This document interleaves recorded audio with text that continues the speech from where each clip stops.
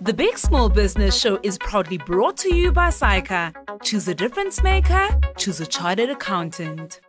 The Big Small Business Show, proudly sponsored by MTN Business.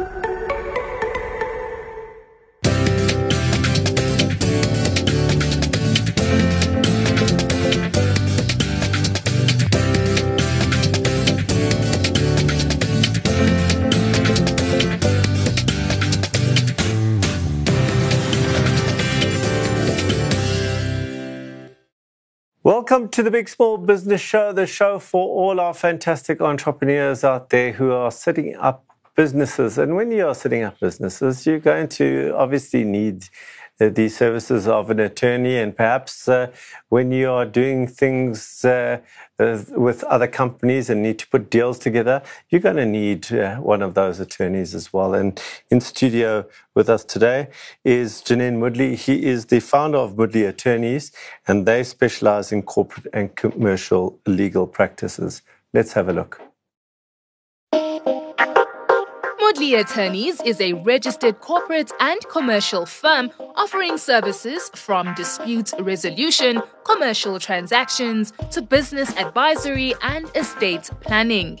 The company was founded by Janine Moodley in 2013 after spending years as a legal practitioner. People think that lawyers are rich and they think they know things. But I can tell you now, I was a 29-year-old when I started it. I knew some stuff, but I didn't know the extent of how to conduct a business properly. Lots of mistakes along the way. You're not taught marketing in law school. You're not taught how to conduct, financial affairs in law school. You're not told how to be a salesman. So all of those things were challenges. But each one was, I must say, an exciting one. Because as you win one and you've been there, I loved it. I loved the hunt. Over 9 years of operation, Moodley Attorneys established an aggressive marketing strategy, gaining clientele from medium to large businesses. We did actually really well during the COVID time because I think a lot of people needed to protect themselves and safeguard their interests. So they came to us more frequently to actually, whether they were being sued or they needed to sue someone. I think the challenge is finding the right clients at the right price points so that we can build sustainability in the business. The company has a staff of 3 employees and seeks to add 3 more to reach their goal of generating 500,000 to 1.5 million rand each month. Janine seeks advice on how to increase sales and attract the right clientele. How long does a competitive advantage actually be a competitive advantage before it becomes no longer competitive as such? And if we have to really look at the legal services, what would be the differentiator in his viewpoint? And then the second one is, how do you, in the shortest space of time, communicate trust with the potential client to convert them in from a lead to actually a client? Welcome, Janine. Thanks, Alan, having me here. All right, let's just start off with, you spoke about competitive advantage. I just want to know, what is your current competitive advantage? Is there one? Our secret sauce, that's a tough one. So how I've tried to position it is that we try and, because we also a business, so it's not advice just from a legal point of view. We try and imbue this business advice that makes practical sense. So that is maybe where we are slightly different. But it's quite a challenging space to find that, that really that differentiator. So you spoke, I love that you said, I love the hunt. And as somebody who thinks sales is critical to growing a business, I loved hearing that. But how do you get your clients right now? How are you getting all your clients? We were very traditional, organic growth, word of mouth, tried that, and it's so slow and painful. And we've become more aggressive. We have partnerships now with the marketing agency that helps us generate certain leads. We've built a database over a period of the 9 years we have that now we've fortunately been able to try and tap into it. And there's different, institutions that have certain synergies that we do as well. And that's where our clients are. So we're networking much more within those areas as well. So it's hopefully a fully more holistic approach. But it's still not, that trust relationship, it takes a long time to build that relationship. Yeah. And you spoke about that just now, but you spoke about also in the clip this aggressive strategy. So was that your aggressive strategy was the actual going to the marketing and the networking and let's call it the collaborations or the partnerships? That's what we've thought is that we've never done that before. So from my side, that feels the most aggressive.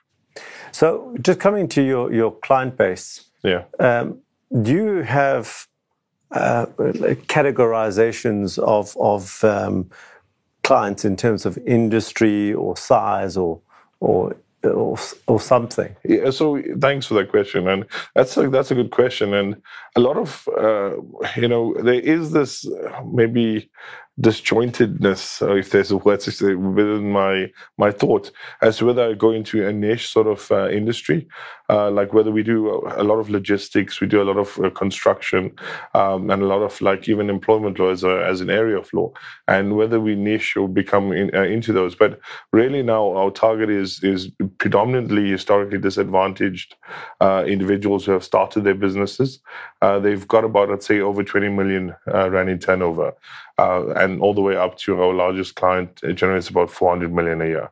So and just how does the 20 million rand entrepreneur find you, and how does the 400 million? How did they find you? Okay, so the one is obviously the largest client, the 400 million rand client, was the one that brought in a lot of referrals. We went to them and they were telling us that these people need the services and they might need help progressing. Some of them were in their supply chain, and said actually go and assist these clients to try and make them more legally sound and compliant.